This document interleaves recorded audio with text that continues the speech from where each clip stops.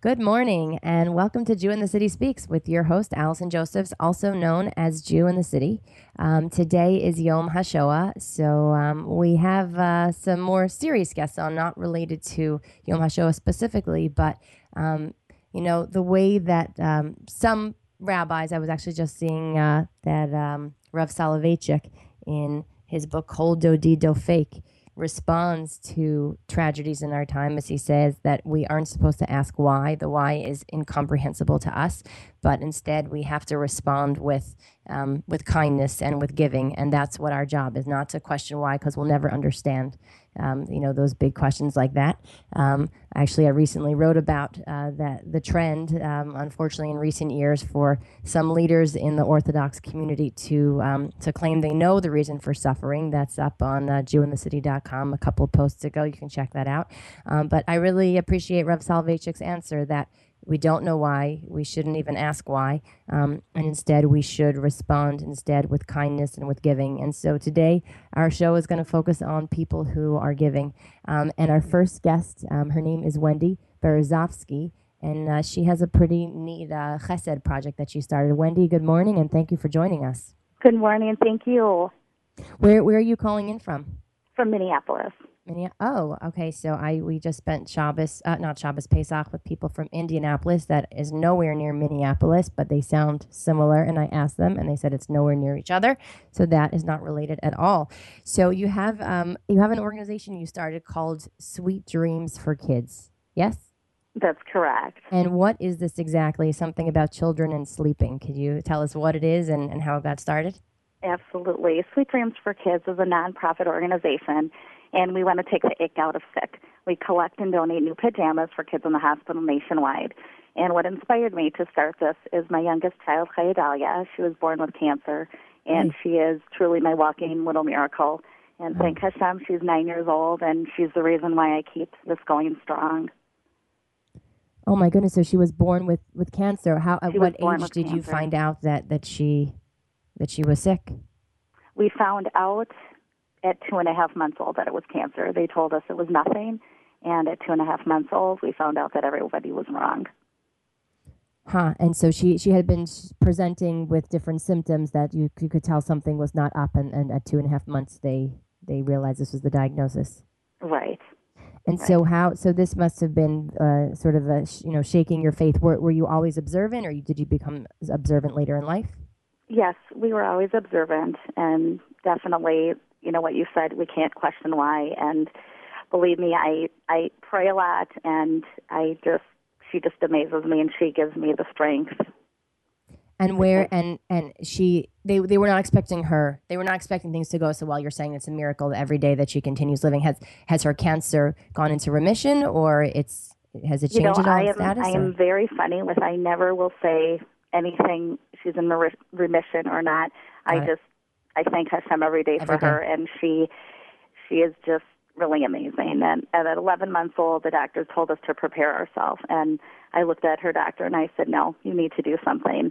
So when I say a miracle, she really, truly is a miracle. Wow, that's incredible. So how did it go from so not questioning is your philosophy as well, and instead you were inspired to give back in some way, to add some sort of kindness or chesed to the world as your response to this tragic news?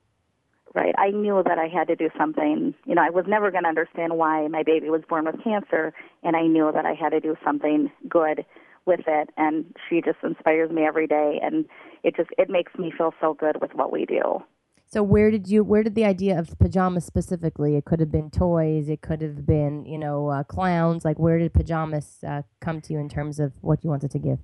I think it was a lot of nights in the hospital room just looking around thinking, what can I do to make things better for other families? And pajamas just seemed like something, it's so little, but yet it's really so big, because you put a kid in a hospital pajama gown, and it just is that constant reminder that they're sick. And you put them in regular pajamas, like pajamas, when kids are at home, they pick out their own pajamas.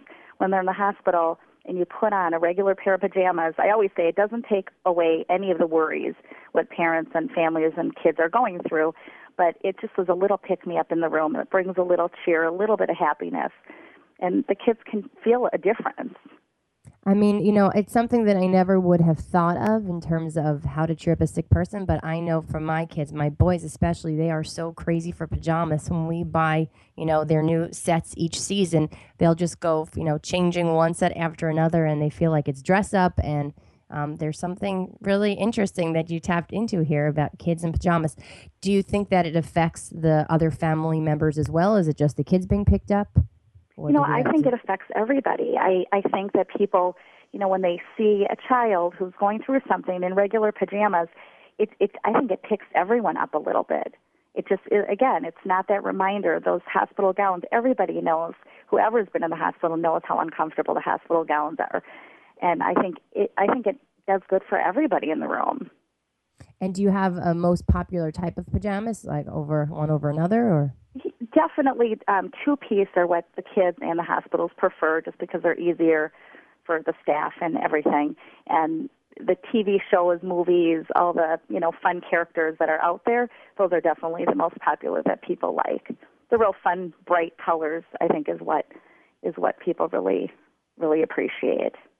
And how long ago did you start this organization? We started in 2008 with our first donation was of 75 pairs of pajamas. Huh, so people are donating product to you instead of money, or you're taking both, or what? I do take both. Usually what I get is pajamas, but I do accept monetary donations as well, and I ship nationwide. We've sent pajamas all over the world. And this is being donated to Jews and non-Jews alike, or? Yes, Wow, that's absolutely. beautiful. It's interesting. Uh, the way that Jewish law works, we are told to give, to, sort of our family first, our home first. And so you see a lot of Jewish organizations that give specifically to Jewish. And I don't think that they can be faulted for that. But it's interesting. A Hasidic man pointed out to me that a true Kiddush Hashem is the kind where, we're looking out to the larger world and saying, we want to help you side by side through your suffering. So I really commend you because kids are kids and they're suffering, and I'm sure it's so hard for them to understand, why it's happening to them and to be stuck in those beds. How do you get these pajamas to the kids? I have people contact me that want to do like a pajama party or pajama drive through their work, their religious organization, schools, and they contact me and they put together some type of way that they're collecting pajamas or monetary donations. And then either I set up them with a hospital in their area and they do the delivery of the pajamas, or they send them to me in Minnesota and then I go ahead and do the delivery here. And I have a big basement full of pajamas that, I get requests all the time through our website and Facebook that I send pajamas out to individual families as well. So we're right now up to almost 12,000 pairs of pajamas that we've donated. Wow, that's incredible. Oh my goodness. Have you gotten any letters or phone calls or any messages from families who you've donated to and have described how the pajamas touched them? I do. I get a lot through Facebook, and people post pictures on our Facebook page, and I do get some notes in the mail, and, I've heard that it brings like a light to what, when they're going through a hard time. I mean, I've heard that sometimes it's the smile that they haven't seen in days, and when they get these new pajamas, they unwrap them, and it just brings so much joy to them. These acts of chesed, just these small things that people might not even consider would make a difference to someone. It doesn't cost that much money, and yet it's one of those basic things that a healthy person, gets the privilege to wear, and the sick person, the hospitalized person, is missing. Do you plan to expand into anything else? Do you think you're going to stick just into pajamas, or? I think we're just going to stick with pajamas. It just, it's a good thing for everybody. When people are doing the collection, they keep telling me, my kids, everybody in my family wants to go to the store, and everybody loves pajamas. So it's a very fun thing for every member of the family. So I think we're going to stick with new pajamas. Do you think that people realize, as you're distributing these to non-Jewish people, to non-observant people, do they realize that this is coming from an Orthodox woman who founded this? Is there any knowledge of that, or? I'm not sure. If you probably scroll through our pictures, people probably could figure it out. Mm-hmm. Definitely we do try to make it known that, we're a family that's been through a situation in the hospital, because I think that's really important that people know this is from a family that really understands we know, it may be a different circumstance, but we've been in the hospital. We know how scary it is, and I think that alone just makes a really big difference to people. It's a tremendous Kiddush Hashem. And can you tell our listeners who might want to get involved in this incredible mitzvah how they can send pajamas or a donation to your wonderful organization? Yes, absolutely. They can go to our website. It's www.sweetdreamsforkids.org, and our Facebook page also link is on our website. And please, go to our Facebook page, like it, share it. Say the more people that know about us, the more kids we can help. I'm thinking that maybe, I don't know if you've heard our Sharing Seats episode. Did you get a chance to listen to that one? Which one? I'm sorry, I couldn't hear. Oh, it's called Sharing Seats, and it's an organization that helps kids that are sick and have different challenges. They take extra seats to sporting events and concerts and that sort of thing, and they basically pair extra corporate tickets that are not being used to these events with kids in need. I'm just thinking that there could be a shidduch here, maybe that if you guys get together, you could give out pajamas and tickets to events, because you're both doing a very similar thing and cheering up those that need a smile. So, and your daughter should continue to be strong and be miraculous, and to give all of you strength, and keep up the fabulous work. Well, thank you so much. All right, and have a great day. Thank you. You have a good day, too. Thanks. Okay, and up next, we have another situation. I didn't realize when we brought on our first guest today, Wendy, that the organization was started because her child was sick. I realized that about our second guest today. And I didn't actually realize when I booked these guests either that it was going to be Yom HaShoah, but, I guess Hashem has a way of matching things up well. Our second guest, unfortunately, has a child who I believe was also born not well, and her name is Ruchama Uzan. Ruchama, thank you for joining us this morning. Oh, thank you for having me. And your family also responded to some challenging news with a special response. So first off, it's your son Nadav that has Angelman syndrome. Is that correct? Yes. And at what age did you realize that he was suffering from this? So at 9 months or so, he started falling behind with his development in general, and he was diagnosed with global developmental delay, and he got a diagnosis for Angelman syndrome at about the age of 2.5. And can you tell? I don't think this is such a well-known. It's called a syndrome or a disease. How do you describe it? Syndrome. Angelman syndrome. Syndrome, and so I don't think it's so well known. So I'm glad that we can publicize it here and create more awareness for it. Can you describe to our listeners how this syndrome affects those who have it? So it's a neurogenetic disorder that affects mobility. The individuals with it have complex communication needs. They speak with devices called AAC, augmentative communication, and it also causes epilepsy in most individuals. It does have a large spectrum of how it affects individuals, so some cases are more severe than others. Mm-hmm. And how old is Nadav today? Nadav is 7. 7, got it. And so Nadav has a very special little sister, doesn't he? Yes. And her name is Nama. And, here I've been spinning my wheels at you in the city for a little bit too long, trying to figure out how to raise money. And your daughter, I might need to take lessons from her. She managed to do something pretty incredible. She raised $25,000 at a lemonade stand. Is that correct? It was over a year span, and she raised, just over $25,000 on her own within her community. So she's had the community support behind her the entire year. This is incredible. So this started when she was 4 only.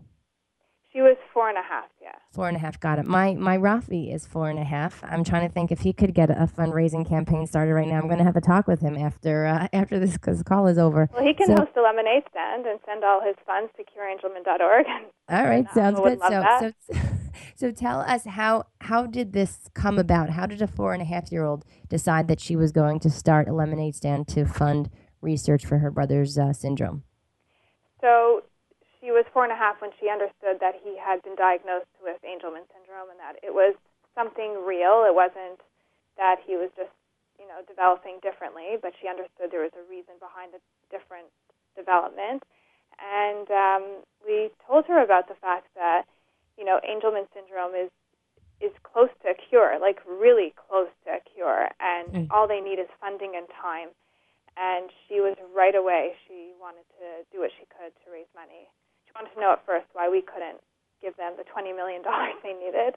Come on, Mom and We Dad. Come on, explained to get her with it's a little bit much for one family, and she decided to do lemonade stands and just see. And we were hoping to raise, $1,000 over the whole summer. The first stand we'd raised $100. Uh-huh. And did you and your husband grow up religious, or? I did. My husband did not.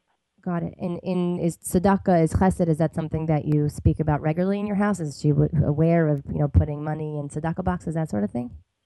It is, but it's not a concept that I would say, it's very real for us. It's not something we speak about in a sort of spiritual way. It's like really matter of fact and tangible. I mean, my son can have a cure. He can benefit from the money she is raising towards research. So she just sees, and I think there's something incredible about kids that they don't sort of know the limits of, kind of reality maybe, that there's something very special about just sort of dreaming big and not knowing that $20 million is such a big number. She just thinks, well, let's just get started now and we'll be $25,000 closer or $5 closer, whatever it is for what we're doing. So it took a year to sell this lemonade. So how did it come about? Did she just opened up a stand in front of your house and friends came over? Yeah, literally that. And the first stand she opened, in social media, I just posted and said, Na'ama's having a stand today at whatever time. If you can stop by and buy a cup of lemonade, we'd really appreciate it. And thinking she'll make $20. And people came, and they were just dropping donations in her jar. And then at the end of the day, she says, wow, is this enough for a cure? And we're like, not quite. She says, well, then can we do it again tomorrow? And she's just so excited by it, and, it really motivates her and keeps her, for her it's therapeutic too. It's how she's coping with the fact that her brother has a pretty severe disability, and he requires a lot of care and attention, and she knows that she's doing what she can for him so that he has a better future. I give you and your husband a lot of credit. You could see a child, a sibling, being jealous of the one that's not 100% healthy for getting more attention, and instead you've been able to imbue her with these values that the way that we respond to suffering and to tragedy is by trying to make things better and trying to fix things, and it's really beautiful. So she started with a stand. She went to the next one the next day, and so for over a year period, different. And were other things added besides lemonade? Yeah, so it's turned into a bit of a bake sale, cookies, muffins, cupcakes. I mean, people sponsor, people donate. Lemonade, Starbucks donates coffee that we sell. We make hot chocolate in the winter, try and keep it, up to date and to do with the weather and the season. And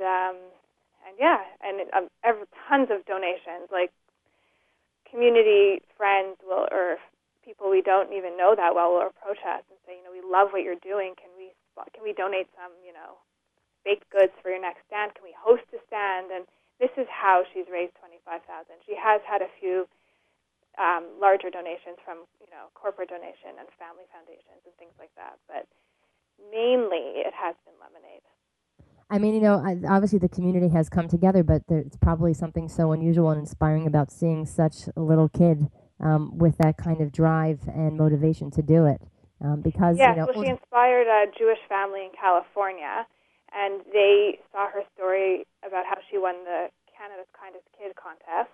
Wow. And then there was a video on the behind the scenes, and they were just so inspired by her motivation and her inspiration and her big heart, and they fundraise within their own family and friends and close community, and they matched donations up to $10K, and they raised $21,000. Wow, when did that come in? So this was Sunday. Oh my goodness, wow. At her stand that she had this donation that almost matched what she'd raised. And the Foundation for Angelman Syndrome Therapeutics, cureangelman.org, opened up a research grant in her name called the Na'ama Uzan Research Grant. Wow, this is incredible. This is, for anyone that feels like they're not old enough, they're not, connected enough, it's really incredible to see someone who There's no reason why this should have happened except for the fact that she gave it a try, and her passion obviously was contagious. So she won. Did I see you guys featured maybe on a news story recently? I feel like a few months Yes. ago we posted something. So on Sunday, the Toronto Star interviewed her over the phone. They sent a photographer out and did a beautiful article, as well as CTV aired her that night on their news, and CBC had a short clip at the end of their news segment at 11, I believe. So is she a little bit famous now around your community now that she's... Yeah, I mean, she's very level-headed. It's actually gone viral. If you Google Angelman syndrome, it's trending in the health articles on Google's news. It's on Mashable, which has hit over 4K shares. Wow. And it's gone viral. And I said to her, people in Korea, Australia, Brazil, Mexico, Israel, I mean, everybody knows your story, and you've really inspired people, and your heart's traveling around the world. And she goes, Korea? Where's Korea? I'm like, it's near China. She goes, 1 second, it's in Australia? That's on the other side of the world. And I said, exactly. She goes, can I have a muffin for breakfast? She's not. She deserves a muffin. It's not getting to her head. I don't know why, because it's like, it's astounding. It's humbling. It's really, the response has been incredible. And does she plan on continuing with it? Oh, yes. She would host a stand every day if I let her, yeah. And now that you're getting onto, has this online media that you've gotten, is that helping with more donations, or are you finding that that's making a difference with this new page on the Angelman's website? So no, I mean, people who are inspired by the story, we encourage them to visit cureangelman.org and, put a donation in, even how small, like put in 50 cents for a virtual cup of lemonade, but yeah, hopefully it really will make a difference. Wow, well, we wish, your special daughter, continued hatzlacha on her incredible work, and a refuah shalema to your son, and you should get a lot of nachas for your children, and keep inspiring people all over the world. Thank you so much for having me. Yeah, pleasure. And we are doing our own bit of fundraising right now here in Jew in the City, now that we've mentioned a couple different places that you could give. You probably have heard before us speak about Project Makom. So Project Makom, we just recently received a $5,000 grant and match of up to $5,000 grant and match funds from the Schusterman Foundation through ROI. And so we have a crowdfunding campaign going on right now on Indiegogo. And there's a lot of great causes to give to. We want to let you know about all of them. But if you're not familiar, don't remember, Project Makom helps former and questioning Haredi Jews find their place in Orthodoxy. Here on Jew in the City, we started this movement, we started this social media movement to rebrand what the world thought that Orthodox Jews are and could be, because so many non-Orthodox see us in the most extreme, stereotypical ways. What we learned through this process is that there's actually a lot of people that were born and bred Orthodox that were never shown all the things that Orthodox Jews could be. They only saw the most extreme, severe, closed-off forms of Orthodoxy and didn't realize that more interaction with the world is possible. Using your talents in many ways are possible. And obviously, if someone is happy in a more closed-off community, in a more extreme community, we believe everyone should follow the path that, works for them. But in reality, there are many paths within Torah. And we found at first over the years that there was maybe some anger or resentment coming from some people who did not get a chance to access the openness that we've shown here at Jew in the City. And what we realized after being approached by a former ultra Hasidic couple was that there was actually a real need to help people in this community who didn't want to live such an extreme life and yet still wanted to be observant, to help acclimate into a different part of Orthodoxy. There's a well-known organization that helps ex-Haredi Jews become fully secular, but there was no one out there who was helping ex-Haredi or questioning Haredi Jews find a place elsewhere in Orthodoxy. And so through our co-directors, Mindy Schaper from Memphis, Tennessee, and Gabriella Lerner, who lives in the Five Towns, We've put together 100 volunteer mentors so far, and we already have a few people who are matched up, who are learning together, who are being hosted for Shabbos, who are connecting and sort of having their hand held so they can explore different communities. We had a Shabbaton over the summer in Airmont, New York, where we hosted 20 families who are kind of in this in-between stage. And we plan with this money that we raise, please God, the $10,000 that we'll raise, to build a website and to have content, to do marketing with it. We recently had an article this past week came out on the Jerusalem Post magazine about Project Makom, and one came out in the Forward a couple months ago. And we also plan to use this money to put together a Shabbaton, hopefully in the near future, also in the 5 towns.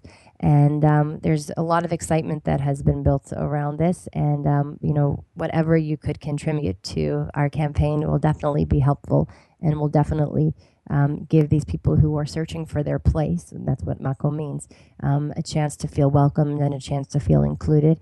And it might be interesting to know, we actually surveyed several members of the Off the Derech, or formerly observant community, as we were trying to figure out what kind of services to offer if we were to establish such an initiative. And a few of them on their own came back to tell us that if this had been available when they were on their way out of their community of birth, they might still be observant today. So everyone is very familiar with, Kiruv Rechokim, with outreach for the people that are from the, the unorthodox or the non-observant backgrounds. What fewer people are aware of are the people within our own community that are in need of outreach and in need of welcoming and in need of, being included. And so that was what we're trying to provide here. So that's one thing. So please look out for our Indiegogo campaign on Twitter, on Facebook, both on Jew in the City. The other thing I'd like to bring your attention to, because we're in the middle of sort of 2 appeals, is that we are back to nominations for a new crop of Orthodox Jewish All-Stars. We just released this past week our nominations for the 2015 class of Orthodox Jewish All-Stars. For those of you who are not familiar with this, in 2012, it began with a video. The idea was simply to showcase some of the most successful Orthodox Jews in various professional fields. I personally was raised to believe that the men were all rabbis. Not that there's anything wrong with being a rabbi, but some people are interested in other career possibilities. I also believe that the women weren't allowed to work. I would see these very religiously dressed women pushing a stroller with a lot of kids, and I thought that they weren't allowed to do anything but that. And while we value, raising children and, believe that motherhood is, a profession that, can't be compared to anything else, there are many career women within Orthodoxy, and many of them are using their talents and their passions to juggle that, life-work balance that women all over the world are doing. And so we started off with this video showcasing 10 super successful Orthodox Jews, and realized that this was something people had a thirst for. They wanted to be inspired and see where dreams could go to while maintaining Shabbos, while keeping kosher, while observing the holidays. And we did a second list in 2013 where we opened up nominations to the public. And we had a big celebration, Hanukkah time, in 2013. And then last year, we did both a video and a party around Hanukkah. And each year, thank God, we get bigger and better. We have more incredible people who have joined our team. And so we are now back into nomination season. So please hop on to jewinthecity.com and, scratch your head, think about who you might know in any different field, business and industry, law and government, science and medicine, and sports and entertainment. Those are the categories we have available. Anyone that you know personally or who have heard of, who is, has some sort of universal measure of great success is who we're looking at. And we've seen that it inspires both the people who were born observant and to show them that they can have big dreams, that their kids can have big dreams. And it inspires the people who have not been so observant yet to realize that if they wanted to explore their observance further, that there could be room within their careers to observe more. So thank you for listening today. And we hope that you've been inspired by these people who took, challenging times and responded with kindness. And please help us continue to grow our, kindness with Project Makom and inspiration through the Orthodox Jewish All-Stars. Catch you here, same time, same place next week. Thanks so much.